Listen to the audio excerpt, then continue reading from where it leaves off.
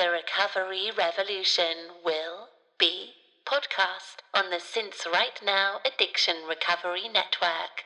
This is the Unruffled Podcast, episode 23.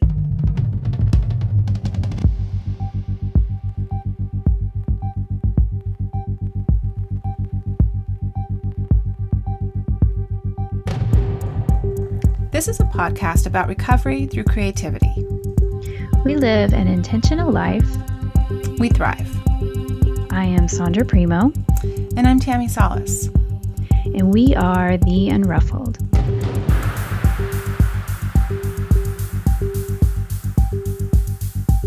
Well, hey there, Sandra. Hello. How are you? Oh, I'm so good. So good. I'm home. I traveled a bit this weekend, so I am home, and there is no place like home, right? True. It's good to get away from home, and then it's really good to come back home. Yeah, I was, my husband had asked me a few months ago, would I want to travel to Boulder, Colorado to see some clients who have since turned friends that are really like family. We love them, they love us, and it's a very good relationship. And he's like, do you want to go on your birthday? Is that all right? And I was like, well, absolutely. And it was all within text. And he's like, I can't tell if you're being sarcastic or not. Oh. Because we were flying out on Friday on my birthday. And I was like, what part of this wouldn't I want to do? I'm like, yeah, no, traveling on my birthday, not so great. I have a lot of anxiety about going to San Francisco in general. But I have made so many big strides with travel this year that it felt doable and fine. And going to San Francisco airport on a Friday afternoon, not usually a good situation, but we left early enough. He didn't want to leave as early as I did, but he acquiesced because I said, I get really anxious. I just don't want to be late. Mm-hmm. I don't want to have that feeling of dread. Right. So he was like, all right. And we went, and good thing that we did, because we had like 25 minutes until our plane was boarding. So we just kind of barely got there, but it was perfect. We had plenty of time to get there, and so that helped. So yeah, I tackled that and then enjoyed Boulder like as much as Boulder. Ugh. Have you been? Yes, I've been to Boulder a couple of times. My ex-husband has family that lives in Boulder, and so we went quite a lot in my 20s, I guess, early 30s. And I love Boulder. Boulder is one of those cities that I thought, if I didn't live in Austin, I could live in Boulder. Yeah, it's really beautiful. So I used to live there. Not Boulder, but I lived in Colorado, and it didn't occur to me until I was really like on the plane heading to Boulder that I was like, oh, I left Colorado and my first husband in September, exactly 20 years ago. Oh, wow. My birthday weekend. So that all of a sudden got in my head, and I was like, okay, calm down, simmer down, crazy. Don't get too nutty. But I couldn't help the flood of memories that were starting to come up for me. And I didn't live in Boulder, but my sister-in-law did. She went to college there. And she was, 18, and I was 23 when I got married. So it came back to me that I spent my first wedding anniversary in Boulder with my sister-in-law. Oh. Not my husband. Ding, ding, ding, ding, like that should have been a clue. Right. So that just started reminding me, that was like one of my first blackouts, I think, of my marriage. Like, because I didn't really drink when I got married because I just didn't. And I was in my Mormon phase. So when I went to Boulder for my first wedding anniversary, I drank to blackout. Mm-hmm. And so when I woke up on Sunday morning, my mind was just going crazy. And I was like, okay, let's go find a meeting. Let's go to a 12-step meeting. Let's get there. Mm-hmm. So I did that. And of course, that helps kind of calm things down. But the rest of the weekend was just, I would jot down things that I would remember. But then the rest of it was like, I get to do this differently now. Yeah. See, I would love to go back to Boulder because right now at this moment, I could tell you where all the good drinks I've had in Boulder are located. Did you ever go to the Sink? It's like a club. No, I don't think so. Yeah, that was one of mine, but go ahead. Yeah, but anyway, I could tell you where all the good cocktails are in Boulder, but went to about, I think I experienced a bookstore. I mean, there were other things, there were beautiful drive up into Nederland. Is that the little town up in the mountains? Yeah. So beautiful drive up there. I think there was a breakfast place there that had delicious blueberry pancakes. Like so little pockets of memories that are not, booze related, but most of them are. So I want to go back. I learned about the Nederland Dead Guy Festival. Do you know about this? No. So we took this tour in this funky bus, which I never would have done, but our hostess is just, we would do anything for her. She makes everything fun. So she wanted to do this bus tour of Boulder so that we could see it without having to walk everywhere, and we wouldn't. So it's like the touristy thing, totally touristy in this funky which is fun bus. to do sometimes. It was, but they were telling us about I think it's called Frozen Dead Guy Days, and it's in Nederland, and there's the whole history, of how this happened. But somebody wanted to get cryogenically frozen, and then he lived in Nederland, and there's a whole history, but it looks like everybody dresses up. I'm looking at their website. It's all these men are in dresses and crazy hats, and it just looks, I think just like a crazy little thing. But they have what is it? Coffin races. They have, there's this whole weird thing. And my husband's like, we're coming back for that. We're coming back. Yeah. So he got packed in dry ice is what it is. Oh my gosh. And he, they have a tough shed in the backyard at Nederland at this property where they were keeping him. And so I think Tough Shed sponsors the event. Oh my God. So it just sounds really crazy. But so we learned about all these kind of fun things while we were there. But basically my hostess, who is a rug designer, she's been many, many things, from San Francisco Bay Area, has sat on the board of the De Young Museum, just really big design junkie, art junkie, her husband as well. And so they've never left the Bay Area before. And so they've just moved to Boulder. And cool. So they had us there. They just redesigned their house, and they really plotted out some fun for us. But the thing is, my husband, he had done all this research on Boulder before they moved there. And he bought them all these really wonderful gift certificates to all these really special. She finds the best of things, and she finds unique things. And so my husband kind of almost had one up her a little bit. He was trying to do some research so that when they got there, he bought them a membership to the Boulder Contemporary Art Museum because he knew she would love it. Anyhow, they ended up taking us to all the places that my husband had gifted them. Oh, nice. We were there. They took us. And so he had done all this pre-research, which was great. Went to this beautiful tea house and went to the museum, went to this beautiful Japanese restaurant and had this beautiful sushi dinner, which I wore my beautiful kimono. Got so many compliments just walking down Pearl Street. I should have had your cards on me, Sandra. That's what I should have had. And it was just, all we did was really eat and plan from one thing. We stopped by a bookstore, but basically it was just food and drink and And I'm gonna need to rest now and not eat for a couple of days because I'm full. I'm so full. But so it was really lovely, and there's a lot of there's a lot of athletes there. A lot of endurance. Yeah. So I know it makes you feel like you're not outdoors enough, right? When you go to Colorado. Well, I don't dress up too much, but I did bring that beautiful kimono, and my friend Hansina said, she said, "Oh, I forgot to tell you the dress code here," and she wears all black. That's her uniform, is all black, and some white. Sometimes she wears black or white, but that's it. That's all I've ever seen her in, is black or white. Yeah. And she's like, "Oh, the dress code here is spandex." So right. You brought any? I said, I did not bring any spandex. So she's like, so everywhere you go, you're beautifully dressed. You're fine. If you're wearing jeans, you're probably overdressed. It's just really casual. And I'd forgotten that part. Yeah. So when we were on this bus tour, they were talking about, this ultra athlete lives here, and this ultra athlete lives here. And if you don't know what an ultra athlete is, and I was like, I know what an ultra athlete is. I happen to stalk one on the internet now. And so I knew Rich Roll wouldn't be there because he's training, or he's doing his race in Iceland, I believe. Uh-huh. I have not been following him on the Instagram stories like I was, Sandra. I had to take a little time out from... Did you? It felt weird. I was feeling a little weird. Yeah, a little stalky.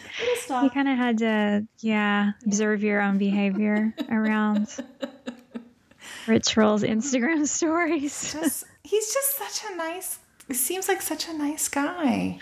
Oh, yeah. Such a nice physique. It's just really, So everyone knows that my husband edits the show and does the sound and probably thinks I'm a weirdo, but... Well, okay, so let's just say, here's the deal. Rich Roll is definitely easy on the eyes, for sure. But you know what I love about him most is his lust for life. And, know, and that is what I love. So anyway. He seems genuine in the work that he does. I like how he is trying to interview the best of these people and what their missions are. And there's always kind of this humanitarian component to it as well, I feel, for what he's looking for in somebody that he's interviewing and trying to get to the real story. I love that he's in recovery. So it's just not all him swimming in his Speedos at the pool in Malibu. Not all that. I mean, I don't know where that pool is, but if right somebody knows that. where that pool is, let me know. Okay, we're getting off track here. So let's... I'm all worked up now. Okay. Who are we talking to today? We are talking to our beautiful British friend, Liv Pennelle. Liv Pennelle, or Olivia Pennelle, if you follow her on the internets. You may know her as that, Liv or Olivia, but she likes to go by Liv. Yeah. And we came to know her through just an online recovery group, I believe. I think that's where I first met her. And then I was, and then I was really intrigued by her website. Which is a beautiful website. We talk about that in our interview. And so which is called Liv's Recovery Kitchen. Correct. Yes. And we just wanted to let people know she is just a phenomenal writer, a prolific writer, a health coach now and a wellness advocate.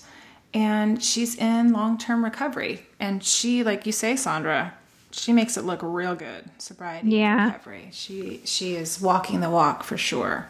Mm-hmm. Yes, her site, Liv's Recovery Kitchen, is an amazing resource for anyone on a journey towards health and wellness in recovery. So that is her niche, and it's just an important niche. It's we talk all about that in the interview, but you will find her writing. She's been writing like a mad woman since she's come to the U.S. Oh, we didn't mention, I don't think, that she's British.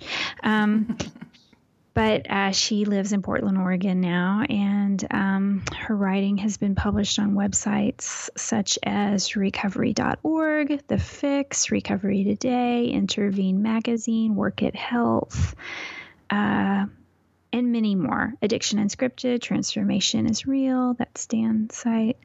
Many, many, many more. Prolific writer. Yeah, her kind of like her passion is that she kind of believes in a fluid and a very holistic approach to sobriety. So I really enjoyed the conversation. I did too. We touched a little bit on eating disorders, and she helped me figure out how to have that conversation as well, which I think both of you did actually when we touched on that part, because that's what she's recovering from as well. And for her to be a health coach, I think she's going to help a lot of people. Oh, for sure. I think that I'm excited for her. I think that she has a lot to offer. I don't think there's anything that she can't do. I mean, as she was kind of cataloging what she has done so far in just 5.5 years, can you just imagine? Like, she's going to take over the world soon. I know. And you should follow her on Instagram too, to see her amazing dishes that she puts together. She's a great chef. I mean, I haven't tasted her food, but it looks really good. Yeah, she just shared after we recorded this, something popped up on Instagram that I looked at, and she was sharing, because it's in honor of Recovery Month this month. She was sharing her story of transformation from eating disorders to a health and wellness coach. So sharing that journey with you, sharing photos and images and her words, and she kind of shares why she does what she does. And that's what I really like about her. She was writing all of this stuff, but she's like walking the walk. She is absolutely not just talking about it, she is living it. And a really beautiful example of recovery. And I felt honored to talk to her today, and I think our listeners are going to like it and love her beautiful, beautiful voice. Yes, you will. Love her voice. So thanks for tuning in, you guys. Hope you enjoy it. Yes, enjoy. Thanks. Hey, Liv. Welcome to the show. Hey. Hi. Hi, Liv. Thank you for having me. We get to have your beautiful voice on the pod. I was very jealous when you were on Sense Right Now. I was like, I can't wait until she can come on our. I know. I think it was Lara that said to me I should be the new Siri, because my voice is people say it's very calming. It is. You do have a very calming voice. You do. Isn't it fun to hear other accents, though? I think it's so fun. Everyone always tells me I have an accent, and I don't necessarily hear it, but then I love hearing accents. Yeah, me too. Yeah, we're gonna have 3 very distinct. I don't feel like I have any type of an accent, so yeah, I guess that's when it's your voice. You don't. But I'll probably say like a lot and sound like a Valley girl a little bit. So maybe, Valley girl. Yeah. Maybe that's what's going to happen today. As I'm telling my son not to say like all the time, as I'm saying like all the time. Oh, poor kid. I know. It's tough being my kid sometimes. I know. Mm-hmm. I bet you're a great mom.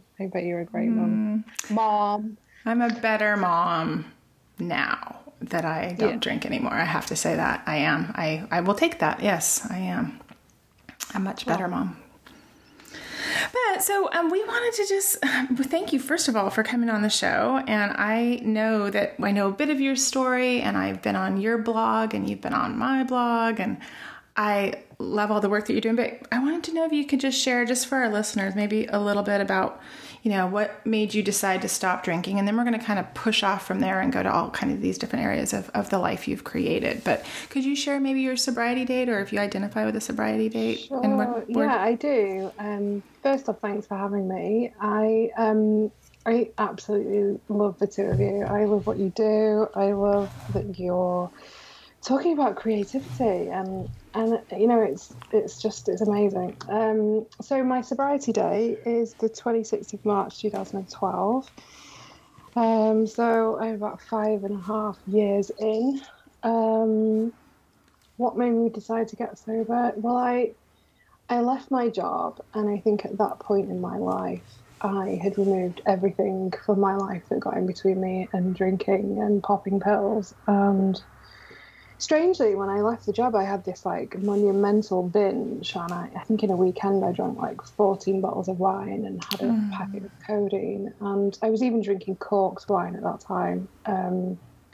So I kind of woke up. You were drinking what? I'm sorry? Corked wine, so wine that's off. Corked. Right. Corked, yeah. Just nasty. Yeah. Oh, yeah. I've never drank corked wine. I'm just kidding. I'm being sarcastic. Yes. No, I owned a wine bar, so I was very snobbish. When it was corked, I was like, oh no, we're getting another bottle from the shop. So I acted like I had some kind of,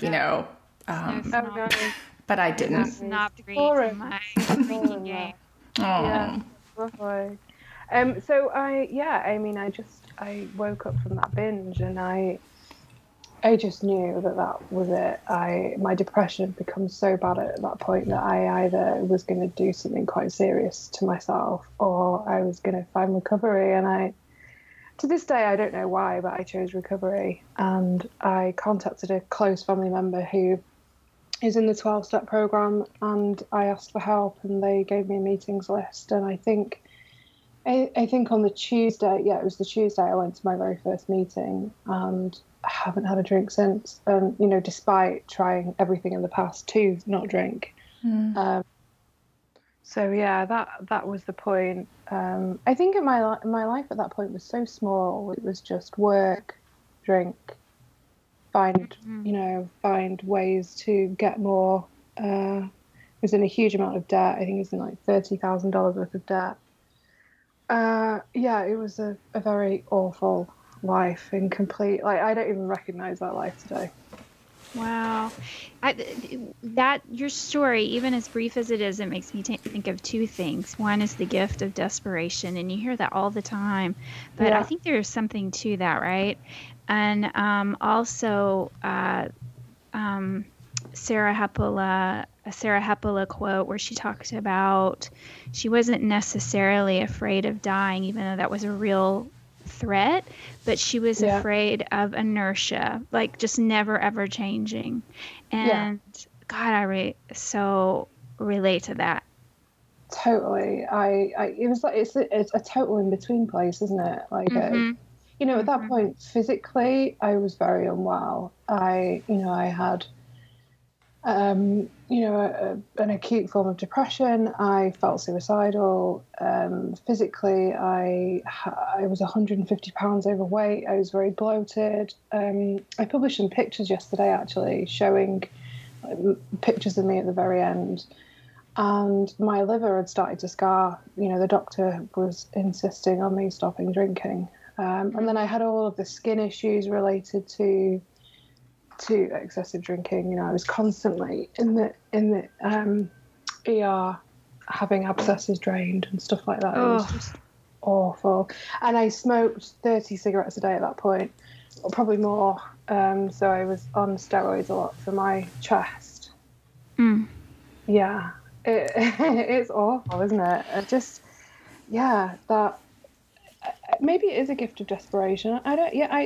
I actually think I've written about it a number of times, and I'm still undecided about where I stand with faith. I've talked a lot about that recently in my writing, but I can only describe that as a moment of grace, some kind of intervention that it's like the decision was taken out of my hands. Right. I like looking at it that way. Yeah. You know? Yeah, I used to hear that phrase, and I would think, you know, I'm not I would resist it because, of course, I didn't want to believe that I was desperate. But with some time under my belt now and kind of,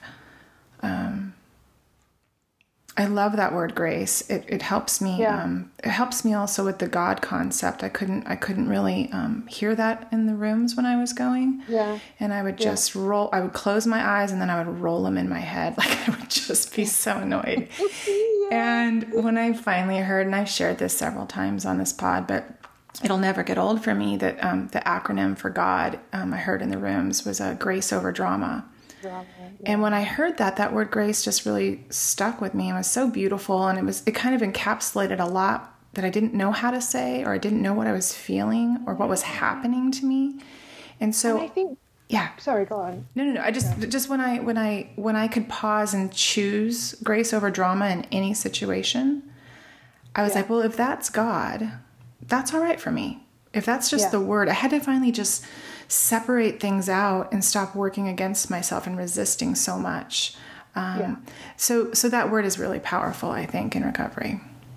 I think so too. And I think it has it feels more palatable because it has a slightly more feminine sense to it.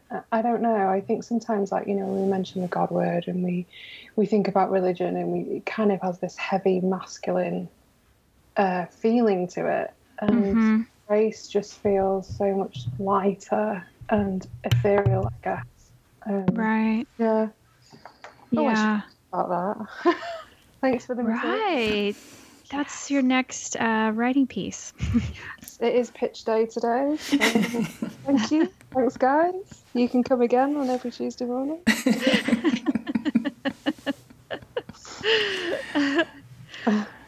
Well, so let's talk about, because I know that you, through your site and a lot of the pieces that you write about, you focus on food and nutrition. So is disordered eating a part of your story? Yeah, absolutely. My site is about our journey towards health and wellness in recovery. I feel like what was missing for me in my journey was, my life at that point had just become meetings and recovery and work. And I was just like, there's got to be more to it than this. I'm really overweight. I am still binge eating. My history was that I don't know I mean, technically what I suffered was an eating disorder. I have been through the whole range of starvation to binging and purging to binging and recovery. I stopped the purging because apparently that was harmful, but it was still okay to binge. Right. So yeah, I mean, I would say that I've had an eating disorder. I'd say that I suffer with addiction, though, as an umbrella. And anything that comes under that is any substance that can change the way that I feel. And for me, the trigger substances are food, sex, alcohol, drugs, you name it, anything that can change my reality and how I relate to that, I want to check out. And to me, that's the basis of addiction. Right. So the site was about my journey. Initially, it was my blog. It was initially called Liv's Locomotion. Oh.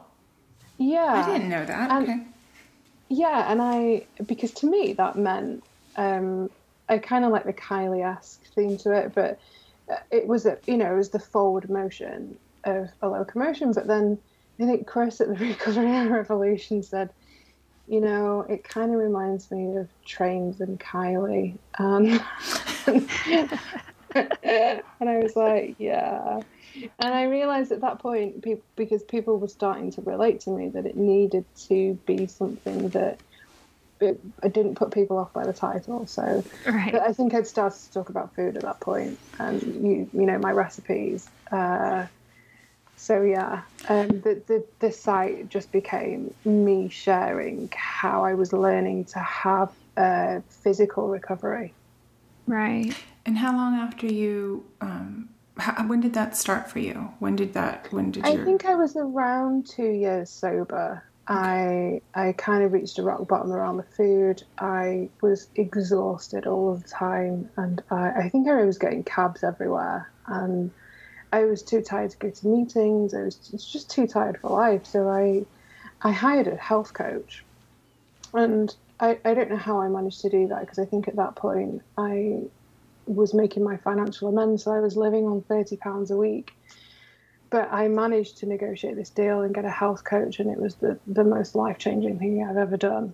And she helped me to look at my relationship with food and my body, but she did it by looking at my life, and there was no fun in my life. So her emphasis was making life bigger than food. Oh, I like that. Yeah. And I think that's what's changed everything. And that's why, I've been able to completely revolutionize my relationship with food in a way that I've never been able to before. And my body, that was a big thing. I've never felt in my body. I've always sort of lived above my nose. Right. Well, so when you're creating this, and when you're having this health coach and things are morphing and changing, so you're kind of riding it your way through your recovery. Is that true, that you're kind of having these epiphanies? Exactly. And I think I'd suggested to her at the time when she was coaching me, she was thinking about ways that I could be creative and have more fun. And I just thought, well, why don't I write a blog about this? I'd started to discover blogs in the online recovery community, and I thought, well, nobody talks about food addiction that are with people that are addicted to drugs and alcohol. Why is that? So I just started to share my journey more from a cathartic point of view. And then people just started to like it, and it grew into something else. And then I realized the power of writing. Mm-hmm. Because at that point, I didn't realize, with many areas of creativity, that I had any kind of talent. My lack of self-worth was really prevalent at that point. And so it was always in you. And then it was called upon, right? Like you could reach for it, and recovery kind of, I think it opens up your eyes, right? So you're aware of your life in a way that, well, for me, in a way that I never was before. I was always editing stories or writing and editing my life. I wasn't telling the unedited version. But to be able to truly kind of, even if people write blogs or not publish it or whatever, writing in general, right? Like writing your morning pages or doing that in recovery is so helpful for, I think, you to kind of see yourself in a way that is really truthful and honest, and that you can kind of work with. Yeah. You know, absolutely. If it all stays up in our head, right? We wake up and our mind is going. For me, that I know for sure. Yeah. And that's why I usually try to go to morning meetings or write my gratitude lists in the morning or do some kind of centering activity in the morning, because otherwise my brain's often running.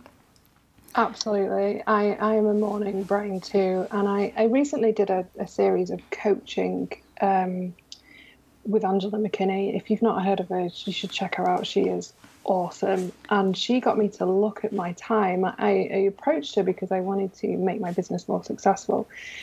And she got me to look at how I was using my time. And I realized, oh my God, you guys will be able to appreciate this. Having a creative brain, it's difficult to strategize with. It's difficult to organize in a way that is efficient and not sort of flip between, it's like I've got 50 browsers open at the same time a lot of the time. For sure. Yeah. Yeah. Described me. Yeah, right? A sentence.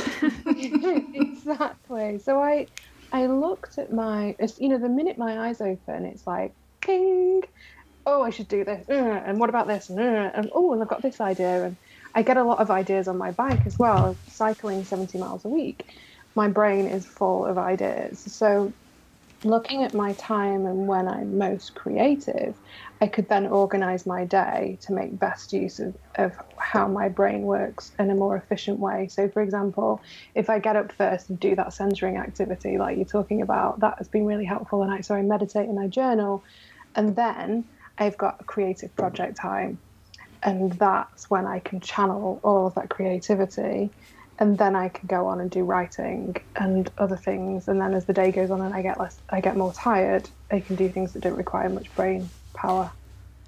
That's great. Do you find that too much structure, though, does that feel like it ever stifles your creativity? Yes. Yeah. I don't stick to my plan all the time. It's a work in progress. But if I'm trying to use it as a rough framework of saying, okay, well, so for example, this weekend, I worked the last 7 days, which is not helpful. And I knew I needed to write, but I started off doing an admin task that I knew, so I've written 150 articles this year, and I thought, I know this is the perfect opportunity to categorize and catalog them all. Uh-oh. And ended up with a migraine. So it's a work in progress. Do you feel like it's hard to strike a balance? I was going to say, do you feel like you can't stop when those, because for me, I know I have something that I need to do. Yes. And I'll think of that categorizing like all my photos from 2014. I'm like, well, why don't I start on that right now? It's a form of procrastination for me, I know. But it is exhausting. And it's like, that's really not what I want to do either. Actually, I don't want to categorize all those photos, but that's informing me that maybe the thing that's waiting for me that I have to do, there's something about that I have to work out. So it actually serves as information, but I think I'm your twin. I think we. Yeah, it's so hard. I mean, what was I thinking to do that? And then of course I beat myself up for doing that. Like, hey, why don't we celebrate the fact that you've written 150 articles this year? Yeah. No, instead, let's beat yourself up for not sticking to your timetable. Well, we're going to celebrate you. That's a really big deal. That is a huge deal. Can we jump back to nutrition for just a minute? Because I'm curious what you think about this. Do you think that good nutrition is essential for people that are recovering from drugs and alcohol? And I realize that question might be sort of simplistic, but at the same time, I hear so many, especially women, because we are constantly at battle with our bodies. But I hear so many women asking for advice. I'm eating, 3 bags of gummy bears in my first 2 weeks or my first 2 months, or my first 6 months, or my first year of sobriety.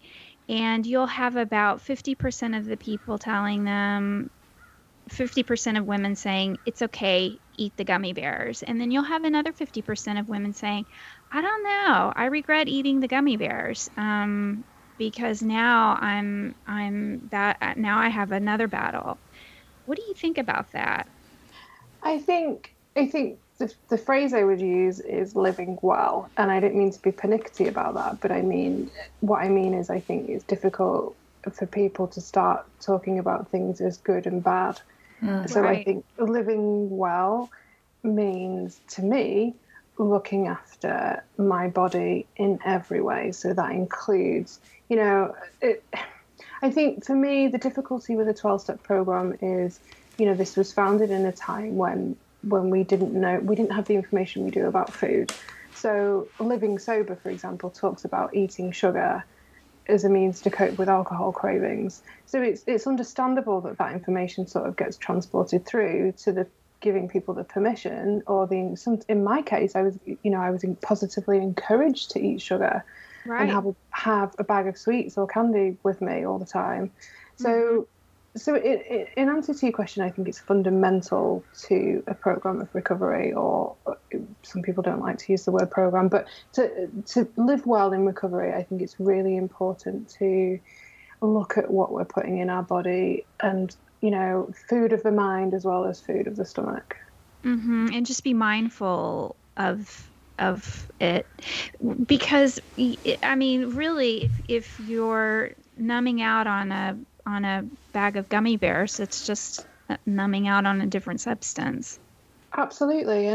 But I think what's challenging is, and I say this in a lot of my writing, I really wish I had known what I know now about food. I bet.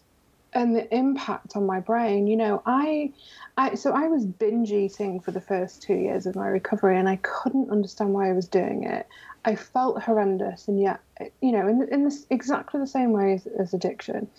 I felt horrendous, but I would still go and do this thing that made me feel worse, but it gave me that temporary relief. And, I knew that I was doing it, but the way that I sort of categorized it in my mind was, well, at least it's not drinking or using. Right. Exactly. Mm-hmm. Yeah. But what I've realized over time, and having learned about the science of addiction, is that what I was coping with was addiction transfer, and that the addictive brain is more powerful than I am. And Gabor Mate talks about this. He says that people who have suffered with trauma or have lived in a childhood environment where they've not been nurtured, the parts of the brain that are responsible for rational thought don't develop fully. Mm-hmm. So, what happens in the brain is that, in a simplistic sense, because I'm not a scientist or a doctor, is that, the part of the brain that looks for pleasure can override the rational part of the brain. And that's what was happening to me. So I didn't need to hate on myself so much. If I'd have known that information then, that, hey, your brain it has less dopamine receptors in it, you could probably do with some help from your doctor around that. But there are other ways that you could naturally enhance feeling good, so that you might not need to act on substances to make you feel better. And because that was the pattern of my addiction, I feel that, I don't have a view one way or another whether I was born with addiction. I know that perhaps I was genetically predisposed to it because I have a family of addiction. But I knew that I had mental illness from a very young age. I suffered with depression and anxiety to quite acute levels, where I just, I was suicidal as a teenager. So to me, I very quickly discovered that I could use alcohol and drugs to self-medicate. Right. And that's what I was doing in my early sobriety. So it's a bit of a long-winded answer, but I think it's fundamental You know, there are two schools of thought here. There are, you know, the people that say, oh God, you know, it's enough getting sober. Right. Why would you want to add anything more difficult to that? And then, and I can appreciate that. But then on the other hand, I think if you're still living in addictive behaviors, then you're not really changing. Right. And also, you know, on a less sort of critical basis, these are foods that are going to enhance your recovery and you're going to have more energy. So why wouldn't you do it? Right. Yeah. And I think we just don't, so many of us just don't know how.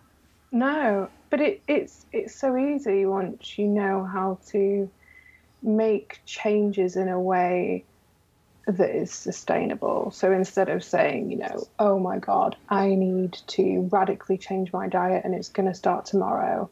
And then you get the panic of, oh my God, I've got to eat all the unhealthy foods so I don't have to throw them away. And because we're so all or nothing, right? That's just, that's how we are. We are all or nothing. Yeah. Exactly. I was talking to a friend yesterday about meeting people where they're at. And that is the importance of, you know, a good coach or a good doctor or whatever is, you know, if you say, hey, I know your goal is to run 5Ks a week, but you feel really intimidated by that and it feels too overwhelming, you're not going to do it. And then you're going to beat yourself up for not doing it. Mm-hmm. But instead say, okay, well, why don't I meet myself where I'm at? What feels more manageable? Is 2K more manageable and I target myself to do it once? You know, I think that's where we need to start. Setting ourselves up for success versus Precisely. Failure right out of the gate. I keep thinking about what your health coach said. I love that she said you need to just have fun with this. You need to add a little more joy into your life. Absolutely. She was brilliant. That is brilliant because while it is a very serious thing, you felt like you were dying and you were 150 pounds overweight. Yeah. I love that she just gave you permission to be light with it. Yeah. Yeah. And it felt like so much less of a burden. And, you know, it took the emphasis off me having to deal with me. You know, like it took the gravity of, hey, you know, I don't know, I was over 300 pounds at that point. Like, you're going to die if you don't start to deal with this. And hey, why don't you just start having fun in life? And then food becomes less big. Yeah, I love that. Because I think at that point in my life, I had put all these restrictions around my life. Like, I can't do that because of my weight. Or, you know, like, I can't go on a date because I'm too fat. I can't go to yoga because I won't be able to do it.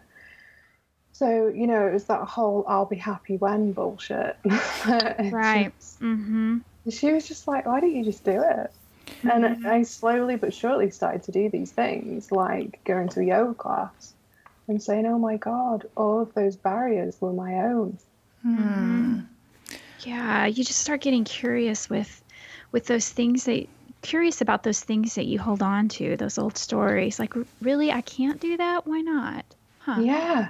Yeah. I have a question I want to ask about all of this. I want to thank you for sharing that. And so I haven't had an eating disorder.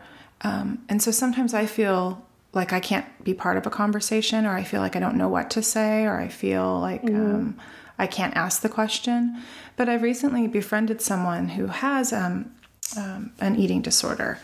And when they were communicating with me, they said something that really made me think, and that's why I wanted to ask you if it would be okay. Mm-hmm. She said, and if it's not, you can tell me that too, but she just said, I understand that you're in recovery from alcohol, but can you imagine, since she binges, and like, can you imagine that someone tells you, but you still have to have a little bit of alcohol every day to survive?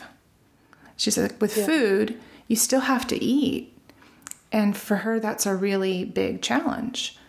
And so when she said that to me that way, I didn't know how to respond. And I told her so. I just said, I'm really sorry. I actually don't even kind of know what to say. I mean, you're right. I am all or nothing. So we have no alcohol, you know, you can remove that from your life. But I know that alcohol also isn't the problem. It's like, It's the answer to the problem. Yeah. So I'm just curious, like, how did you reconcile that when you were binging? Because you still have to eat food. Yeah, absolutely. I knew that there were certain foods to me that were triggering. Okay. So I knew that if I ate white refined carbohydrates, then I would struggle to stop eating them because they have been manufactured in a way that will activate those pleasure centers in your brain. I mean, this is what we don't realize about food, is that actually the food industry has to many extent caused addiction to certain foods. So I knew that and I guess this is a similar thing. Like at that time I was in a 12-step program, and you know, the whole philosophy of you can use a 12 steps for anything, and I thought, but I can't for this because I can't abstain, right? I can abstain from those foods, but I still have to eat. So this requires a more sort of holistic perspective. So I just tried to eat foods that weren't, you know, if I wanted to eat bread, for example, I would eat whole wheat bread that doesn't have sugar in it. So it didn't cause the same reaction. So slowly but surely I started to feel more empowered because I could still eat the foods that my body was saying it wanted, but it didn't have that same reaction. So I wasn't eating the whole loaf of bread.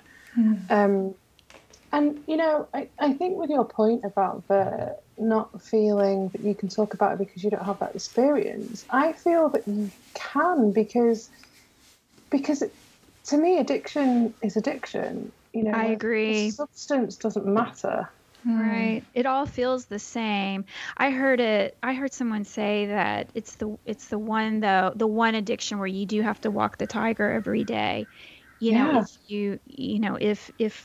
if food is your main addiction, I guess. Yeah, absolutely.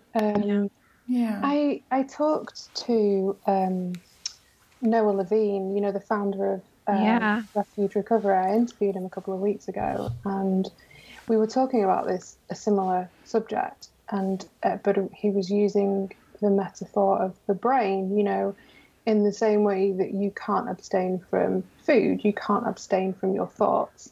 Right. Okay. So what he was talking about with breaking addiction, and I hope I paraphrase this right, is that it's about changing our relationship to our thoughts. And I think it's the same with food, right? You know, it's while we can't abstain from them, I can change my relationship to food and to my body. And I think focusing on having a more fulfilling life, focusing on loving my body more, in turn, will mean that I make healthier choices. Right. So it's just about having a different approach to food. So I think, you know, if you just said to me, if the coach then had said to me, well, what you need to do is you need to go on this really rigid diet and you need to have, you know, no carbohydrates whatsoever. So like, for example, if I went on I don't know if you've heard of Grey Sheet. No. So Grey Sheet is OA's, Overeaters Anonymous diet plan from years ago. And they no longer do that in Overeaters Anonymous, and they formed a branch of it called Grey Sheet Anonymous. And they have this rigid diet plan where you have to measure certain quantities of food, weigh and measure it for every meal. And check with your sponsor, right? Yes. And Wow. Wow. And you have to exclude any grains, starches, or pulses. So there is like no carbohydrate. And they would claim that is true, that there is carbohydrate in fruit, which you're allowed in your breakfast meal. But it's a very rigid diet. If you just said that to me, it just wouldn't have worked. Right. Yeah. It almost feels like a Band-Aid that It can come does, off and anytime. I feel like, you know, I mean, I have a friend that goes and it works for her, and I'm fully respectful of that. But for me, Sure. it would become an obsession in itself. Right. And Yeah. I'm going to move away from obsessive, black and white, rigid, restrictive, anything, because that's not what my recovery is about. My recovery is about freedom. Right. I like that. Yeah. Well, the black and white, the all or nothing. So sometimes that serves me in some way, but you're right. With recovery, it's been more that I get to make it my own, you know? So the fact that we can give ourselves permission, like what you're saying, I think is just that, I like that I I like my 12-step meetings, but I also like that we're doing this podcast, and I feel like that helps me, and that I do my interviews because I get to learn how everybody else recovers, and that helps me. I think it's all for me. I want control, which I know I don't have all of the control. Yeah. However, I do get to, maybe that's the wrong word, but I get to craft my life now. I get to kind of create how I want to recover. And that feels really empowering. I think that's like the secret little, a lot of people I know don't want to go in the rooms, or they don't want to go to refuge recovery, or they don't want to go to a treatment center, or, there's so many things that people don't want to do. But I find that when I shift my perspective of recovery and can be a little more open, not just in the rooms, but open in my life, I feel like I just keep recovering every day. It gets stronger. I feel sturdier by being open. Yeah, I totally relate to that. Yeah.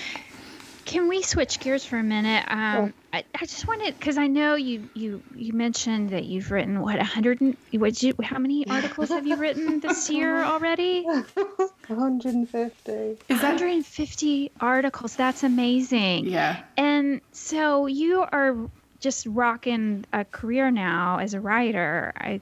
I take it. I mean, I know that you've started a wellness coaching program, and we'll get to that in a minute.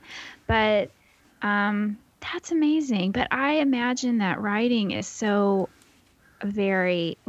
full time, like you are, is so isolating. So how do you reconcile the isolation of, making a career as a writer with, our need for in real life connection? It's really challenging. When I moved to America, I moved to America in December and decided to start a business at the same time. So like 9 months, 10 months you've been here. Yeah. Mm-hmm. Yeah. And, you don't waste time. Let me just say that. No. And do you know what? Every day I tell myself I'm not doing enough. And, oh gosh, like my business isn't where I want it to be yet. I'm not making enough I want my own apartment. I want to buy a house. I want a nest so bad. I want a car. I'm sick of riding my bike everywhere. But I really dug deep and I am making it happen. I don't know. I've never had this drive before. I think that's what recovery is, unraveled for me. I knew that I was in England and I hated my job. I hated any job where I was told what to do, and I was doing a job where I felt there were inefficiencies, that I couldn't be creative. I am a real, big picture thinker, and I am very solution oriented, and it just felt so inhibited. So moving here and then thinking, okay, well, let's see how many writing opportunities I could get. It just evolved into this. I knew that I had the capacity to write 8 articles a week. That's the business model that I built. I went to an entrepreneur class when I first got to Portland, because 2 things weren't enough, moving continent. Living with someone that wasn't the best person to live with, and then let's not. I need to write an article about this. I keep saying this. Oh my God, what a huge achievement moving continent and not relapsing is. Yeah. On my own, with nowhere to live, no job, and I don't know anyone. You just dove right. You just free falled. Well, you were living in Manchester, is that right? Yes. Okay. I was. And how long did it take you to formulate your plan to move to Portland? When do you think that started? 6 months? Okay. Yeah, I'd known since I got in recovery that I wanted to move back to America. I was born in New York originally. I'm a dual citizen, so it's something I've always wanted to do. I have a twin who lives in San Francisco, and he's been saying to me for years, come back, but I just wasn't ready. I didn't feel strong enough in my recovery, and then an opportunity arose where I was able to more quickly pay off my debt because I didn't want to bring my debt to America. So I paid off that $30,000 worth of debt, and then suddenly I could make it happen. And I I just thought, right, let's just make it happen. I was like, this is calling out for a spreadsheet. Yes. So I made it happen. And, in the middle of that, my brother died. And I was like, I had to go to Australia and back in 5 days. I was working full time, plus planning this move, plus dealing with grief, plus managing my blog and any writing opportunities. And I feel like the last year has just been really full on. And then, I moved here and I was like, oh, fuck, what have I done? Yeah. My brother and his wife both said to me, you're going to continue to say that for the first year. And it's going to be really hard. But you will make friends and you will do this, and it'll be the most life-changing, strengthening thing you've ever done in your life.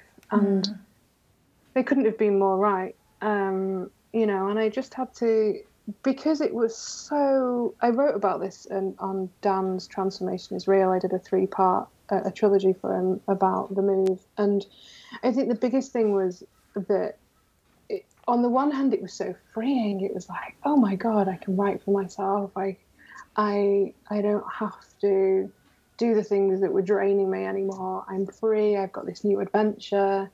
But then on the other hand, I felt like I had nothing to hold on to. And Right. I still feel today like I'm free falling. And that's exhilarating and frightening at the same time. So I went to an entrepreneur class. I looked at ways that I could monetize my site. I looked at what skills I had and where I could profit the most. And writing seemed to be the best option until I had the energy to roll out workshops and coaching. And I just did it. But to answer your question, like it's less about, in an ideal world, I'd love to say that I have a week and I can write whenever I like and whenever I feel like it, and it just comes, but it doesn't. The reality is it doesn't. It did when I was blogging because there was no pressure to do it. Right. But as you can appreciate, the creative process needs certain conditions to be met for it to be a success. I've had to fudge those.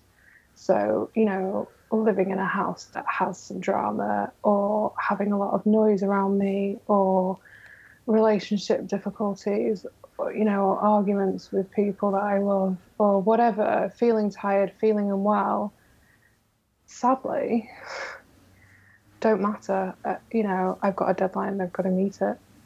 Right. So it's difficult, and I get my connection the best way that I can. And I think what was challenging was at the same time feeling that, when I moved here and I just felt like my experience of 12 steps was very different here, and it didn't feel right, because I felt like the whole purpose of me moving was to free myself of the things that weren't working for me.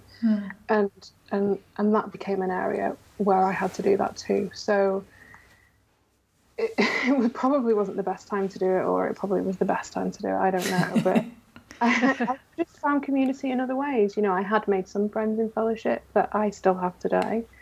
I lost some friends, and I found a new community in refuge recovery, and I've slowly just found community in that respect. But I write in coffee shops a lot because I feel that there's some level of connection there.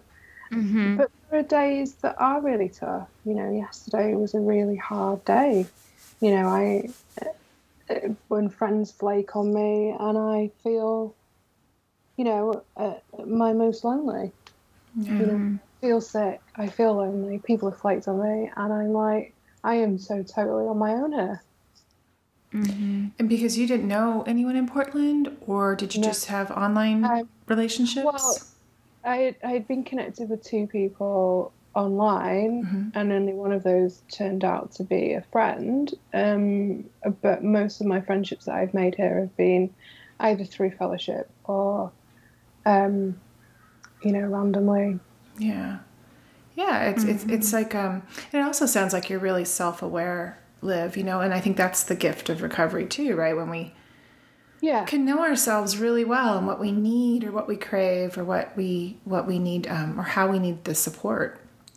Totally. You know? And texting. Go ahead. Yeah, go on. No, I was just going to say that it what has served me well is that I'm okay with my own company and that I am. Yes. I'm an outgoing introvert, so I need time on my own. I think if I was an extrovert and had done this, it could have been a little bit more challenging. Right. Yeah, that's true. Yeah, when I'm steeped in work, I can go for weeks without seeing anyone but my family, to the point where I know it has to be detrimental. If not, it affects I think it even affects my creativity to a certain point. I mean, at some point you lose inspiration when you shut yourself off. So I have to really make it intentional to schedule in, time with other people. Yeah, I have to, and I have to, make time to go to yoga. I have to make time to go on my bike because that's where I get my thoughts. And I think as well, when Elizabeth Gilbert talks about this, doesn't she? When you're in the creative mindset and the idea comes, you have to act on it. Right, you have to grab it, yeah. Yeah, and I feel like when you're in the space, the ideas keep coming, but I'm conscious that I am pushing the boundaries of that creativity, and I'm maybe a little fearful, but aware that there may come a time where I might not have any ideas. And, the nature of the writing business, particularly in online recovery community, is that supply is greater than demand, and there are people that will write for free. So it's very difficult to get any kind of commitment from publications. So my income, it varies from week to week. I don't know from one week to the next where my money's coming from, and that's a frightening place to be. But it's also very freeing. It is. I now have less of a reliance upon money than I did have before, and going through that process has made more money come, ironically. Right. Yeah. But I think that has necessitated the need to look at other areas where I can grow a business, and so that I'm not solely relying upon a publication saying, yes, we'd like you to write for me, or no, don't write for us again, which has happened. Right. Because they fired an editor or whatever. Oh, right. And you certainly don't want to get tired of talking about recovery. You don't want to burn out on that before. No, I don't. Yeah. I don't. I think at the moment it's still very much my passion, so it doesn't feel like work. I feel so passionately that I speak to the old Olivia. That's my main MO. I want that information to be out there for someone that was struggling like me. So I still have that motivation, and as long as that's there, I'll continue to write. But yeah, I want to have a business model that is, relies upon other sources of getting that message out there, and other ways to connect with people, because writing can be isolating. So yeah, that's my plan.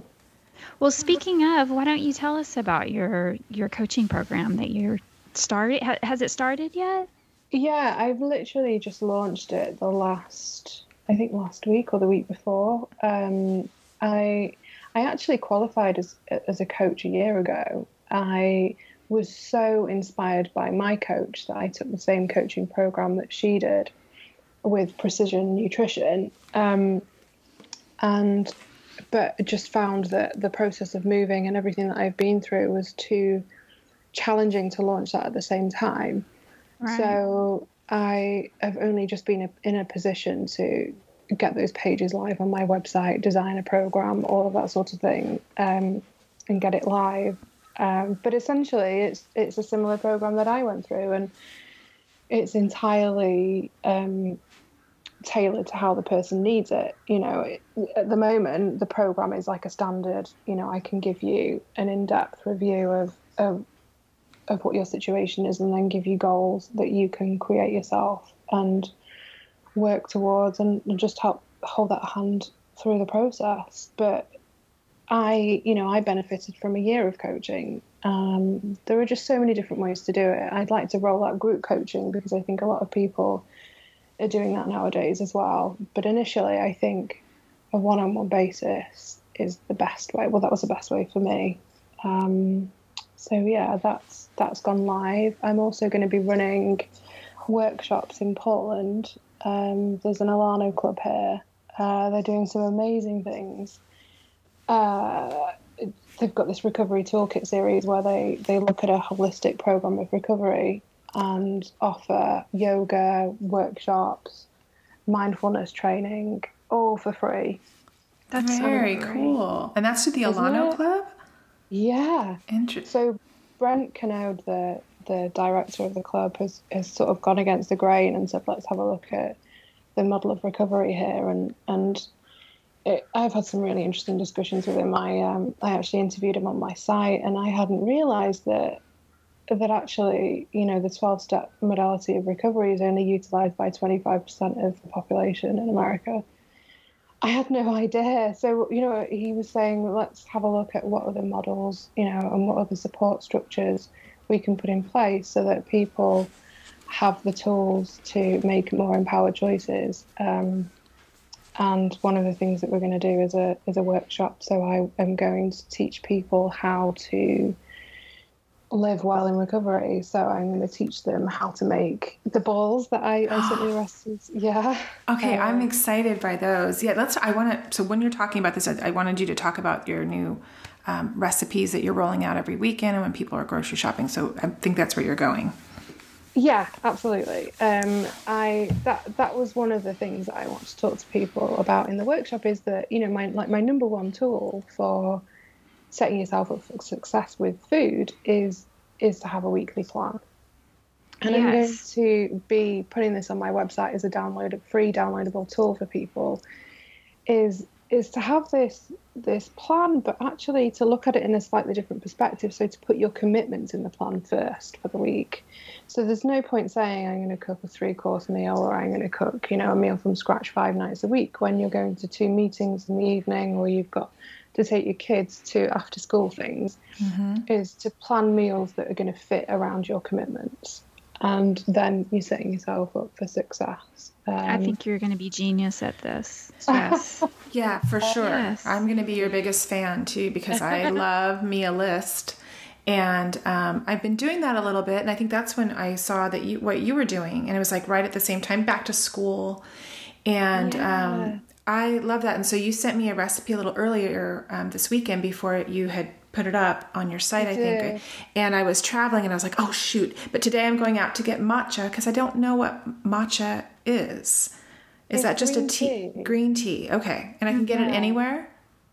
Yeah, I think they even sell it in Trader Joe's with all the tea and coffee. Okay.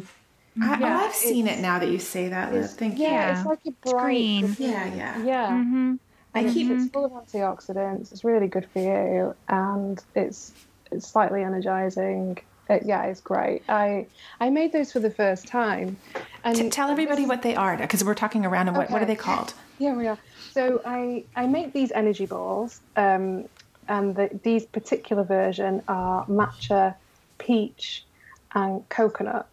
And so the idea is that, we have cravings for sweet things in recovery. Anybody has cravings for sweet things. And my whole philosophy is if you want something sweet, have something sweet, but try and make it a little healthier. So these balls are amazing, and they're just, you can find them in a lot of health food shops, but the predominant base is dates. So these ones are dates. I think they've got cashew in, or cashew, as you say here, coconut and coconut oil. And those are the only ingredients. And you just whiz them up in a food processor and roll them into balls. And then you put them in the fridge and they become a little bit more set. And then you just grab 2 when you want a snack. And, they don't have the sort of crash of sugar afterwards. So... Well, I made a different version of peanut butter oatmeal balls last week, and my 14-year-old son was like, because I put like washi tape on the container in the refrigerator to say like what was inside of it. So I was like, peanut butter oatmeal balls, and he's like, can you just write spheres on those, Mom? Like, you're so 14, Grady. You're so 14.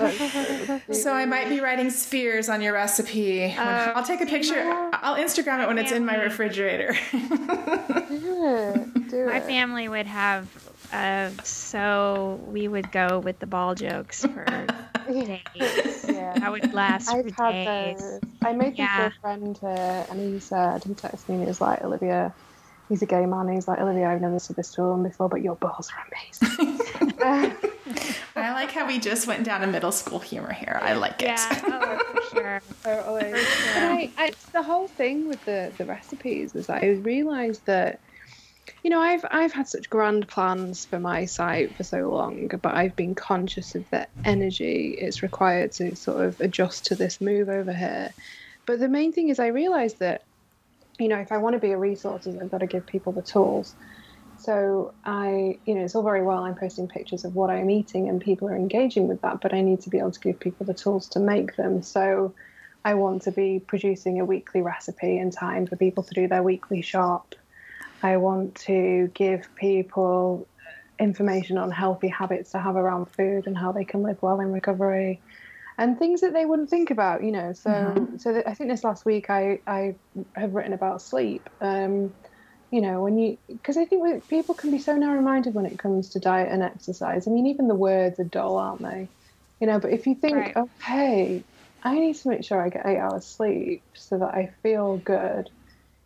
Because I know that if I don't get 8 hours sleep, I crave carbohydrates and it becomes quite an overwhelming craving because my body's telling me I'm tired. And before I'd have acted on those, I still do on occasion. You know, it's a process. But yeah, I think just looking at healthier ways to do things and giving people the tools to do that. Are you releasing those on a Friday or Saturday? So they come out, so the healthy habits are on a Monday. On a Monday, okay. Yeah, and they go to Instagram and to Facebook and Twitter. Okay. And the recipe goes out on a Saturday morning or a Friday afternoon, depending on what's more popular.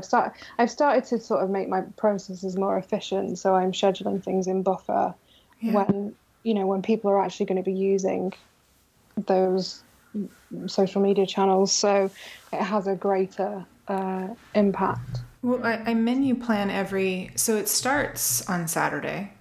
So it's helpful to have that because that's when I'm starting to pull all the recipes together and I'm trying to make a menu for the week.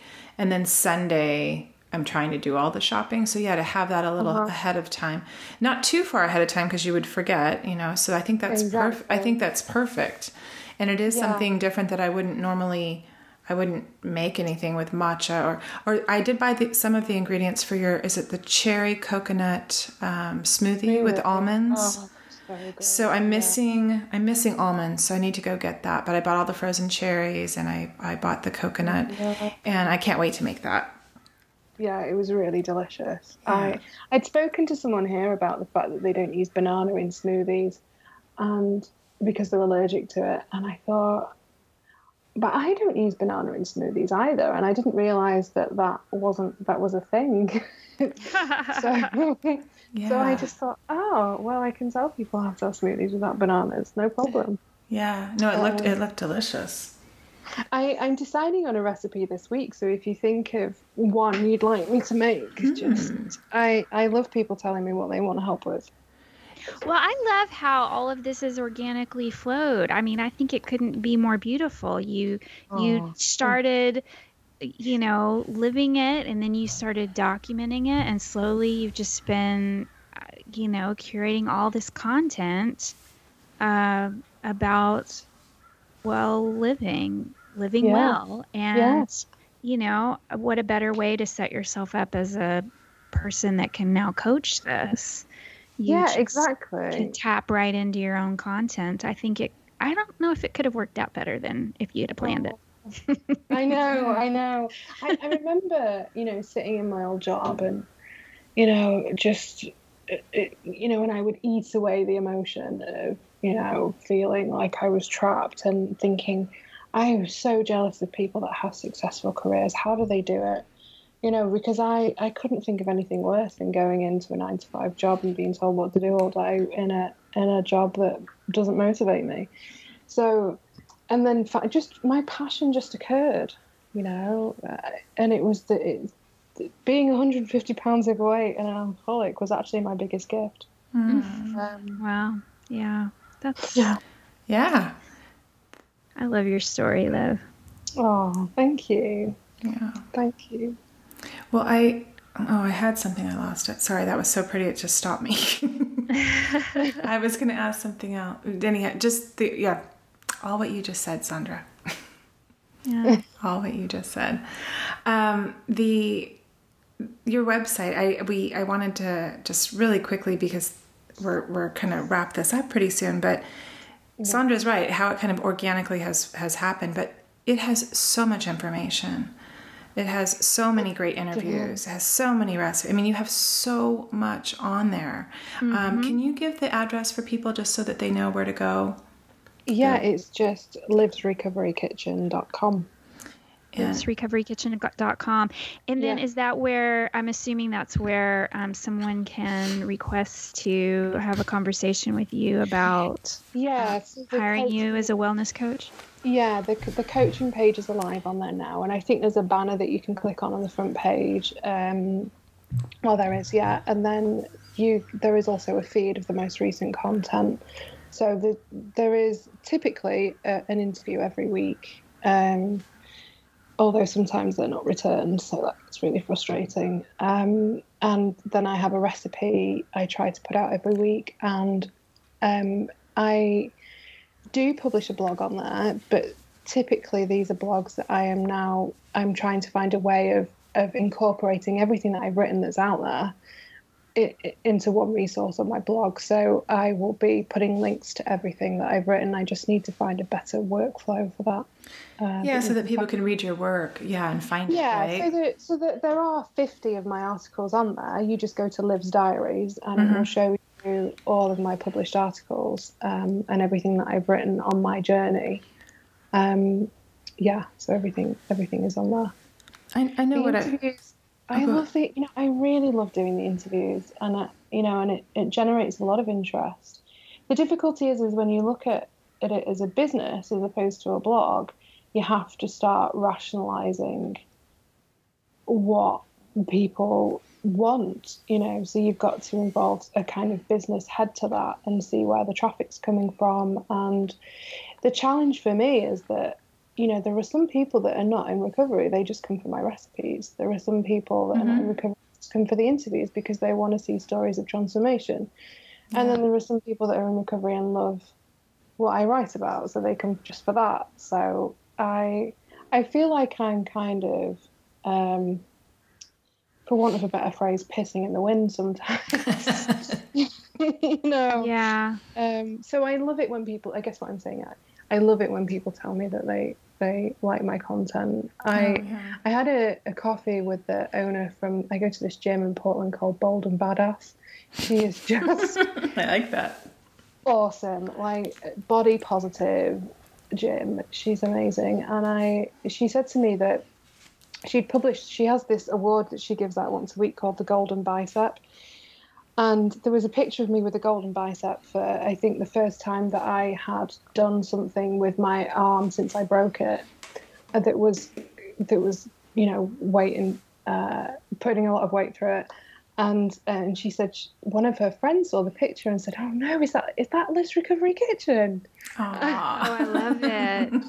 That's her. Well, there's something to be said for just doing what you love. You love all three of those aspects of your website.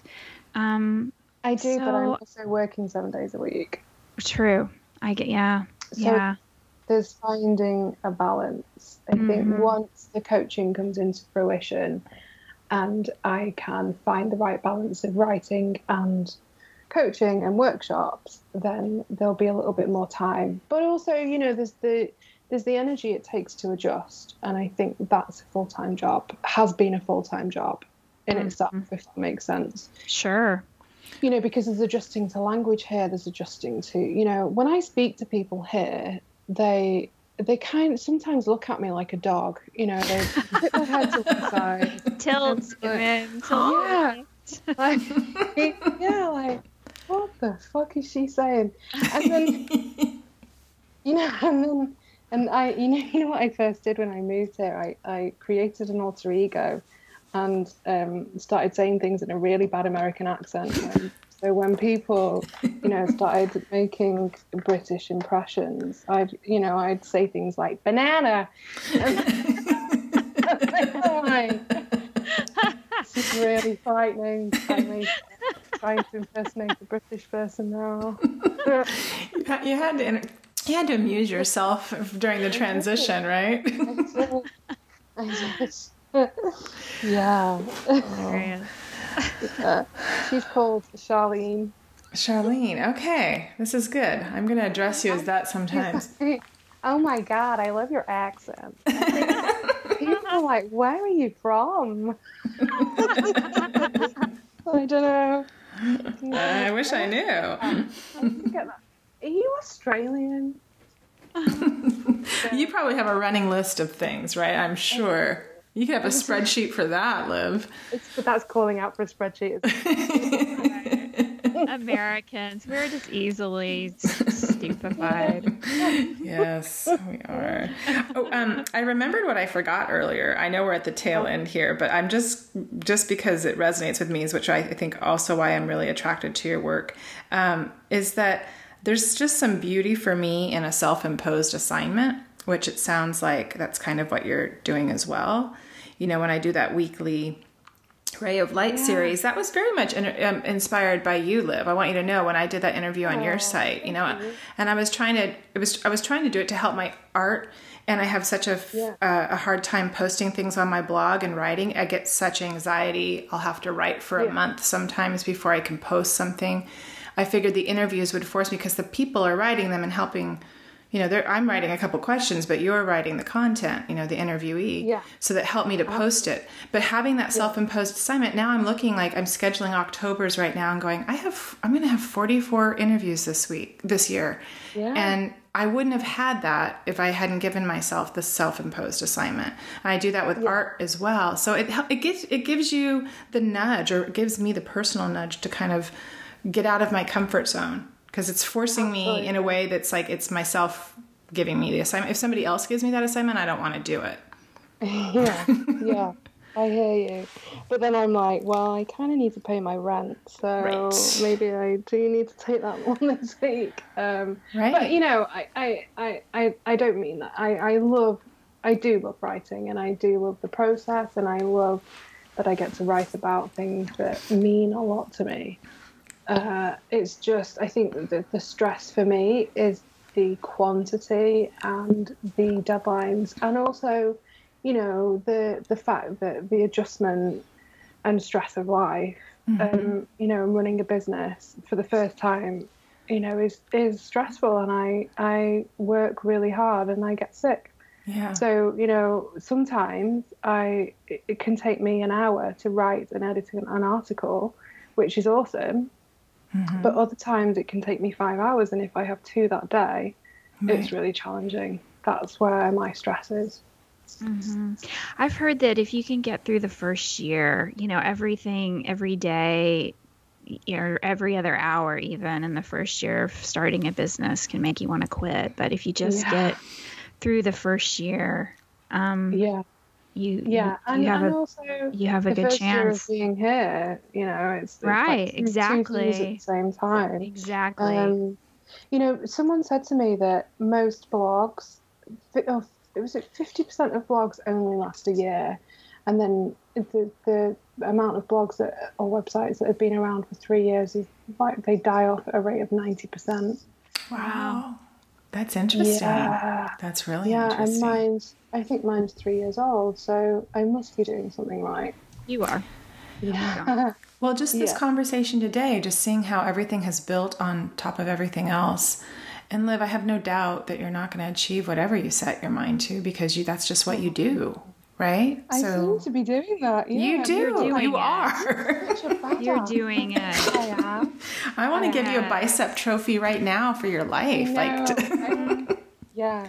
Please. Yes, I recommend you, standing in a high place every once in a while and just taking a quick look back and how far you've come, and just since you've moved to Portland. That's another blog that I want to write. Is one I really want to write one where we reflect on what we achieve as opposed to inventorying bad behavior. Yeah. I agree, because if it just takes a minute to reflect on how far. I try to do it every time I find myself getting ready to throw myself a pity party. Just wait a second, Sandra. Just take a look at how far you've come in 3 years. Take a look at that. Yeah. It's get over amazing. it. We are amazing. Yeah. High We five. are. Well, we are towards the end of our interview here, Liv. Thank you so much. But we are not done with you yet, because we like to share. It's kind of like what you were talking about, the recovery toolkit series that they're doing. Oh, yeah. But like this could be the Unruffled Toolbox is what we're calling it. And just the 3 things maybe this week or recently, or something that you find is super useful in your life. That could be, related to creativity or related to your sobriety and recovery. Like any 3 little nuggets that maybe our listeners might be able to pull from and use in their lives too. I gave this one some thought, and I was like, I talk about toolkits all the time and the things that we can do to connect with ourselves. But I think like my 3 top ones that allow me to connect and to be creative are, every week I like to cook something. So in my menu planner, I will cook something that's new. So I will look at a recipe. So my favorite website at the moment is called Kale and Caramel. And she, oh my God, she's coming to Portland tomorrow. And I'm going to go and meet her. Although I'm slightly concerned that on the email it said it's a wine-fueled love fest. Oh, well. And I'm like, do I go? Anyway, so she's amazing. Wine-fueled love. Apart from the wine. Yeah. Been there. Okay, go ahead. Yeah. So I will, every so often, I will discover on Instagram a person whose food I'm really, makes my brain go ping. Okay. And I will follow them for a while, and I will look at different recipes. So every week I will try a new recipe that I'm really excited about. I like that. But I'm not very good at being told what to do, so I will end up doing my own anyway. But they're really good for inspiration. Or you'll have to tweak it your way, right? Exactly. Yeah. Exactly. Okay, I like that. Which is why I'm terrible at baking. Because it has to be exact. I'm not precise. No, yeah. I've definitely got Italian genes. Well, what does your last name mean again? Can you share with the listeners? Little pasta. Pennelle means little pasta. I like that. I love it so much. Yeah. And then I think writing and journaling, there is so much to be said for writing and journaling. I was really inspired in my early recovery, and I think in one of my blogs I referred to you, Tammy, because I had seen on Laura and Holly's blog some drawings that they had done with setting word intentions for the year, and it just got me to create this sort of vision board and words of my own, and sort of the permission to be creative around journaling and to make it fun and to use colour. And I have this practice now every morning where I will, so this is my 3rd tool, I will meditate with a candle and with some incense. I just find that makes it a warmer experience. And then I will journal in front of my vision board. And my vision board now actually has a card from you on it with a heart that you drawn on there when you thanked me for your interview.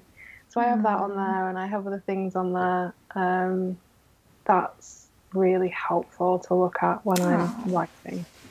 Yeah, that's so sweet. I like to know I'm there with you. Yeah, you are. Well, you were part of our one of our Recovery Gals art exchange. I think, was it the first one last year? Yeah. It was the first one. I think I partnered with Laura, and I actually brought I brought her poem with me to Portland. So it's on my desk, and it says, "I look back to kiss the temples of the hearts I could not love, especially most tenderly my own." Aww. I love that poem. I love this, our community, how this has just bloomed, and how we all are kind of connected this way. And even to remember, like, how do we meet? That's right. And kind of where it all has stemmed from. It's really beautiful. It's really beautiful. It is. And I think what you're doing with creativity is amazing. That alcohol and addiction just stifled these women and men that have such talent. Yeah. It's incredible, really. I've not participated in an art exchange for a while. I'd love to in the future, but I love watching what people are doing.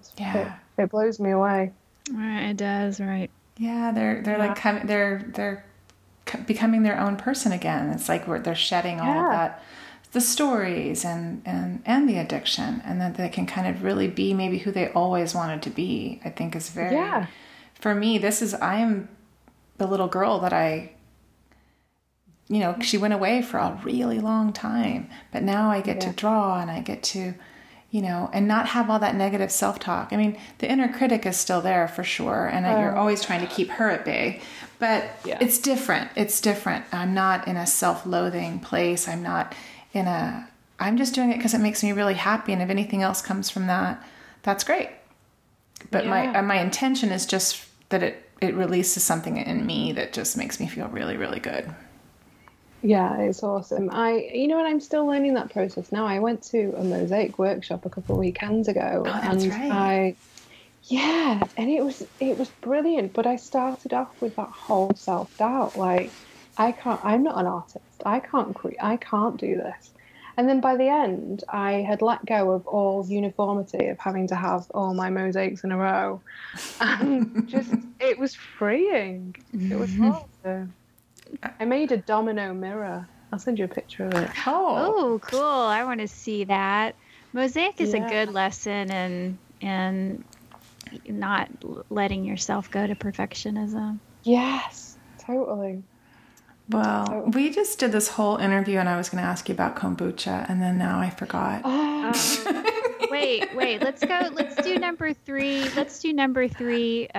done 3. I've done 3. So the meditating. Oh, you did 3. Okay, I'm sorry. That's meditating. So, got it. So cooking new recipe, writing and journaling with a vision board, and then writing meditating with candles. Yeah. Got it.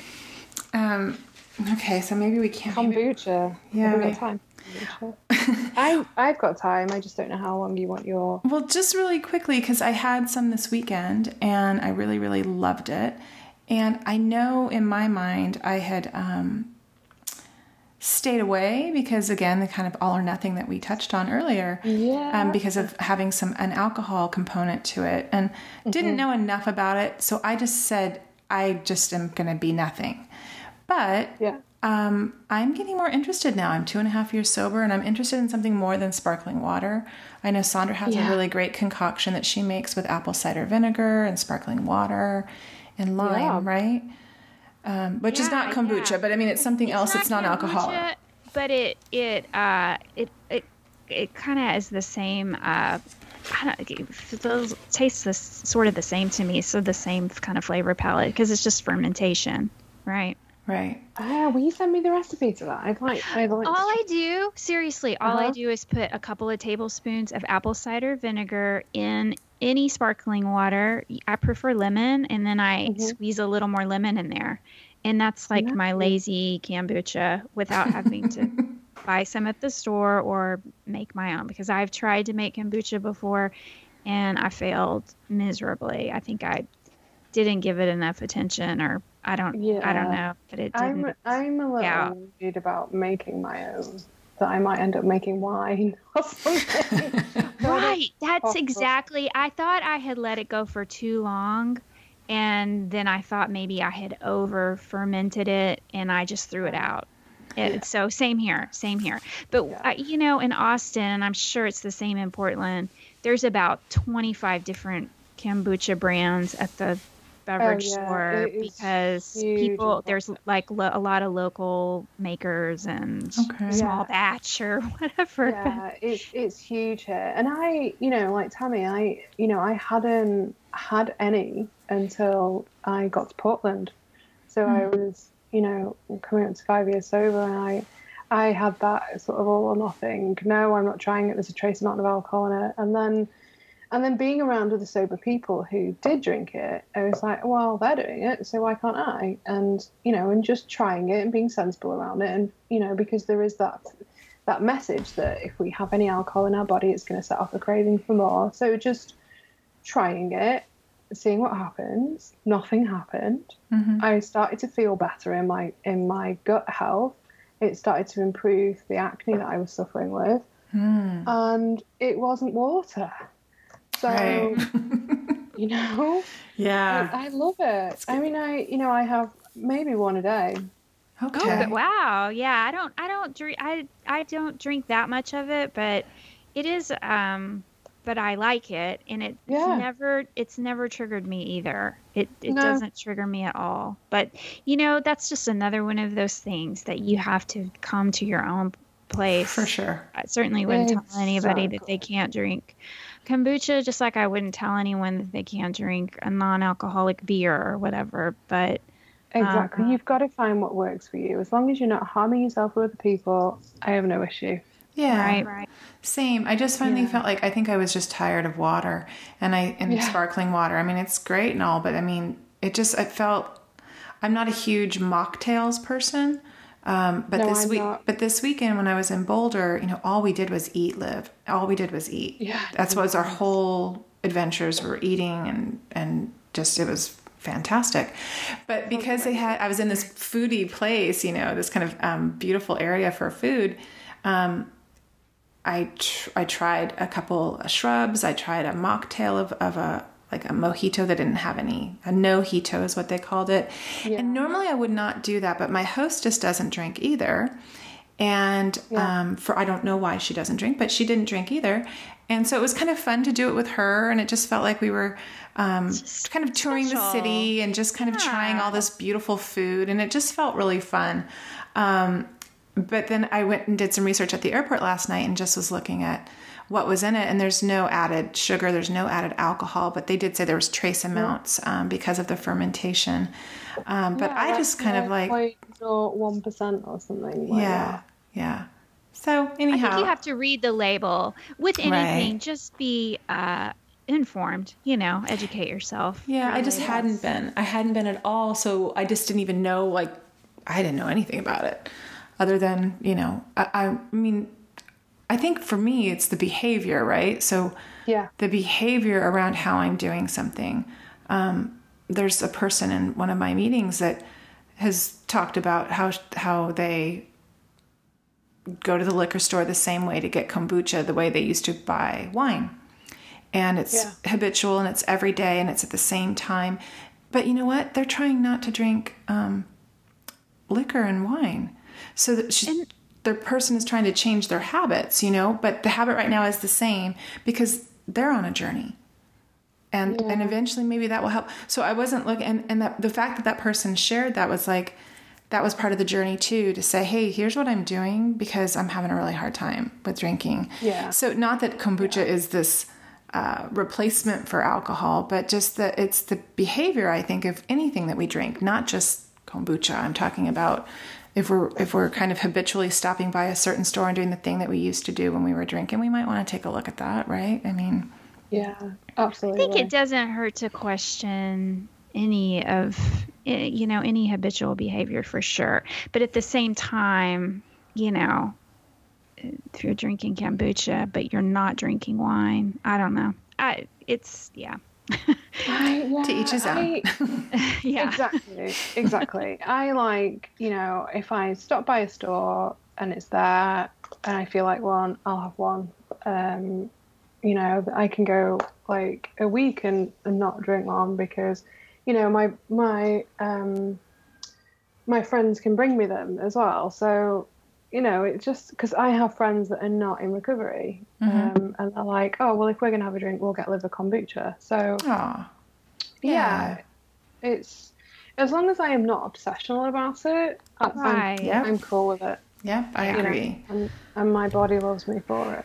Yeah, I just feel like I'm at this next level of my, that's what we're doing in recovery, kind of slowly, kind of next leveling it every for me, it's at 2.5 years. I'm looking, I'm reflecting, I'm thinking what I want to change. I just stopped eating meat, and I'm thinking, I don't mind. I want to, maybe I will try a few new things out. I don't know what that's going to be, but I feel ready. I feel sturdy and that I can try something new, whether that's reading somebody's work or listening to a new podcast or trying a non-alcoholic beverage. All of it's just this next thing that I'm ready for that I haven't been ready for in the past. I have resisted certain teachers and authors and podcasters, and I like seeing the progression for me that, again, it's about being open.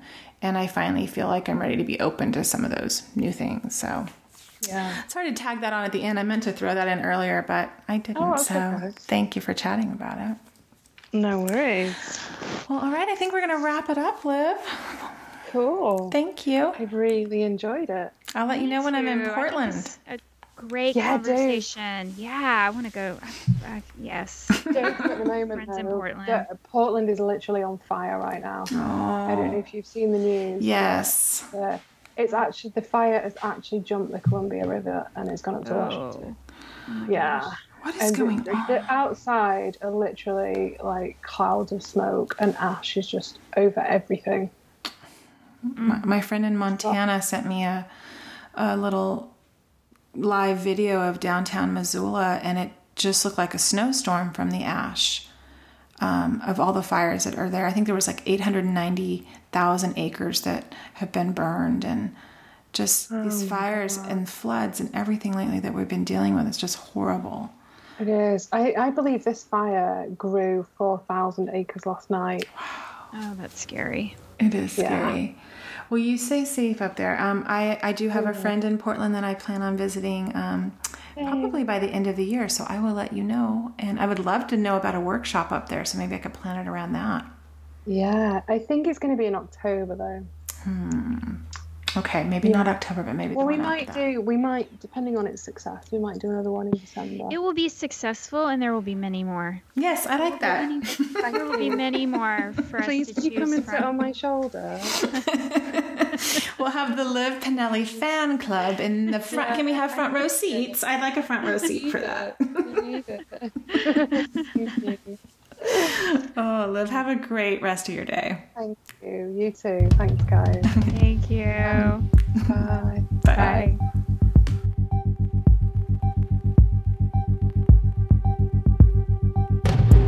The Unruffled podcast was created and produced by Sandra Primo and Tammy Salas. Our show is edited and mixed by Steve Hecht. Original music composed and performed by NMMD. Original artwork created by Tammy with the help of graphic designer Chris Aguirre. Thanks for listening.